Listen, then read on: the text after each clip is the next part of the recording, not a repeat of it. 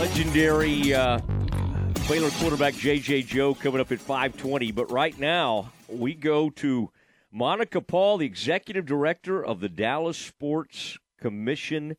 And Monica, congratulations today. Big announcement. NCAA Division I Men's Basketball Committee announced that North Texas has been selected to host the 2030 Men's Final Four. We know the Women's Final Four. We got word that's going to be 2031, along with the one coming up in just 2023. Monica, congratulations. Really appreciate you being on with us. Well, thank you. It's been a big week for us here in Dallas and North Texas, and just very, very excited and honored and humbled that NCAA, both men's and women's basketball committee, had faith that we can pull it off in 2030 and 2031. Yeah, man, it's a ways off, but it'll get here before you know it. Now, Monica, how many years have you been working on this current bid that, as everybody found out, and I think it was, 2027, 28, 29, 30, some of these years were announced today.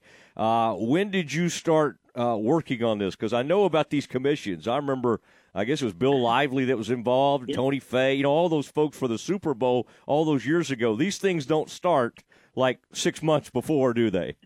No, not at all. This one we've been working on for about over a year and a half, basically concurrently, side by side, going after any year between 27 and 31. And it starts out a little bit slow in terms of getting information over to the NCAA and some critical items and just an overview of your city. And then it gets into a full, long bid process. And then you do site visits. And then we just wrapped up end of October. And then actually last week on the women's side, our bid presentation. So we actually present directly to the full women's basketball committee and men's basketball committee on what our plan is and how we stand out as a city, region, venue, all of that put together.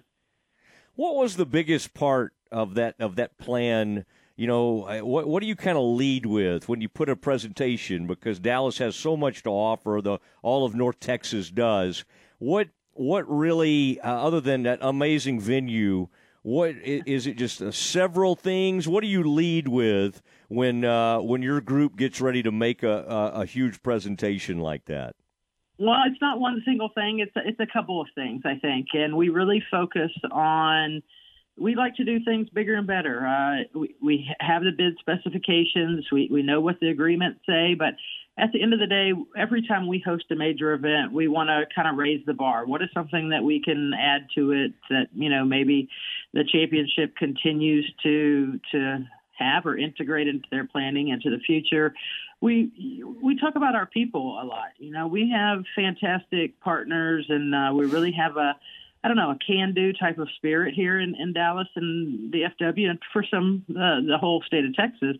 And really, NCAA is our family when they're coming into town to host an event like this. The bid process took a year and a half, and the actual operations and organization of the event will be like 2 years prior to 2030 and 2031. So you get to really work hand in hand with these people, and we do that here within our community too. So I think, obviously the revenue generation piece with a number of seats and tickets available for the stadium and the suites is a big part of it as well.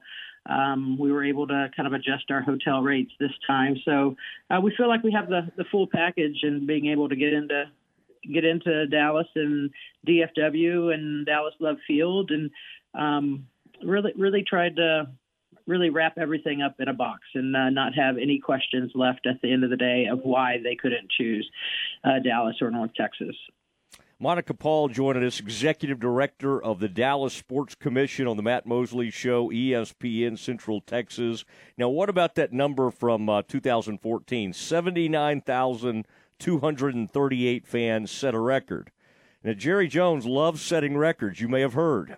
Is this did that come up in the bid? Like, how many fans do you think you could have for this one? Because something tells me that number may may go up a little bit.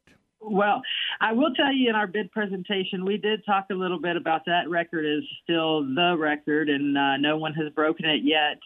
So we're very proud of that. But as you mentioned, with my other partners, we set lofty goals. So we didn't give them an actual number that we're going to guarantee that we're going to hit. But I'm pretty sure we're all going to be rowing in the same direction to try to elevate and try to break that record somehow. All right, and boy, Brett Yormark was excited for the Big 12. You kind of talked about your partners. I've seen so many press releases. You know, it's like everybody's ready to get out there and celebrate this. How did you get to know Brett? I mean, he's been on a whirlwind tour. What about like the Big 12 office and sort of some of their involvement? And by the way, the men from the Big 12 have done extremely well in these Final Fours. In fact, playing in the championship game 3 years running and winning 2 of the last 3 championships. I might, stress the one that my alma mater, Baylor, won. Well, I can't tell you enough and say enough positive things about the Big 12 Conference and their staff. They're our host institution in any major bid that we do bid on with it from an NCAA standpoint, and have hosted not only that 2014 men's Final Four, but they were our host institution for 2017, coming up 2023 on the women's side, and many other, whether it's women's regionals or men's regionals or first and second round. So very important to us. Both John Williams and Dana Scharf were with us during our bid presentations and had a very, heavy hand in ensuring we're successful. That from a sports commission standpoint, we cover it from a city aspect and try to pull all the pieces together. But the student athlete experience and the knowledge and, just overall experience that the Big 12 has in their staff of running championships is second to none. So there's no one I would rather go into battle with and put a plan together to host such a prestigious event like the NCAA men's or women's Final Four without our Big 12 partners. So we look forward to continuing that partnership well down the line. How does it work with the women's and the men's? Are these sort of two different? You said you did some things concurrently. Are you able to kind of not duplicate, and present a lot of the same material? Or do you really have to kind of dig in and stress different things when you're putting those bids together?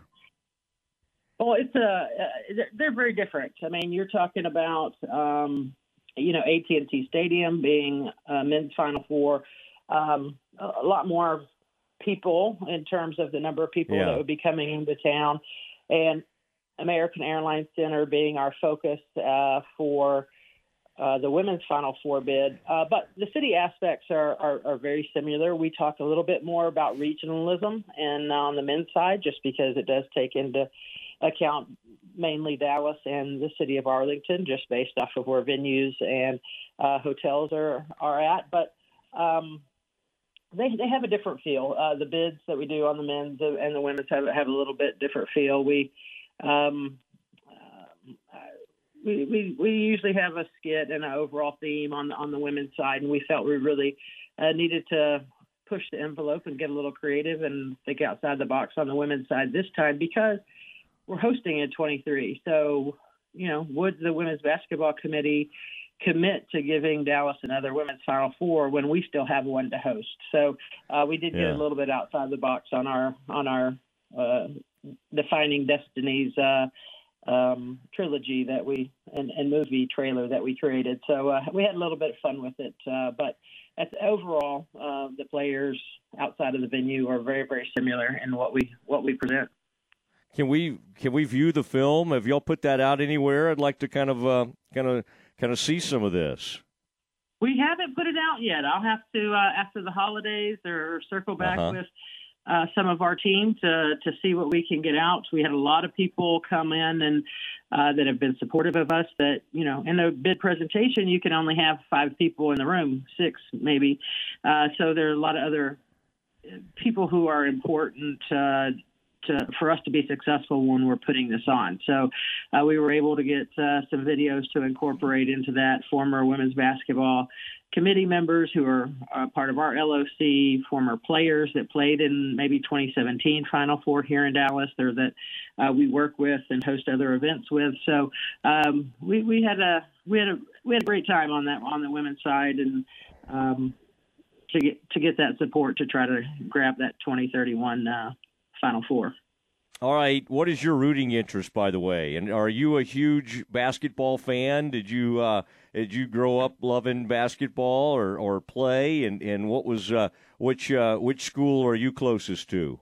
Oh, well, my alma mater is that down the street a little bit in Austin, those Longhorns. So I get my horns up pretty regularly, and maybe not. This isn't the week to be talking about it, I don't think, but.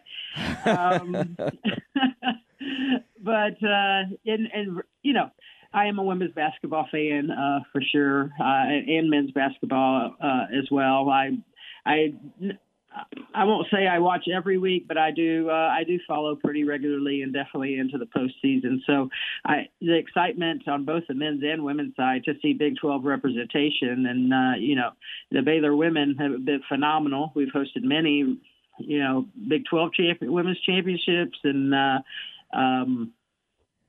women's regionals and that sort of thing, where Baylor women have been in there. I think maybe my Texas women have a chance to possibly make it far into the tournament this year. They've been playing pretty well, and I think we both have Texas and Baylor coming up here in Dallas over at the American Airlines Center in mid-December. So from a basketball standpoint, so that'll be pretty special and exciting in itself. So I'm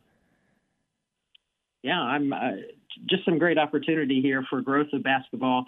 And, one of the things that I enjoy too is the ancillary benefits to the residents that live here, the kids that grow up here that, have dreams of maybe playing on those Final Four courts one day. And man, to make those dreams come true, that's a kind of a once in a lifetime opportunity in itself.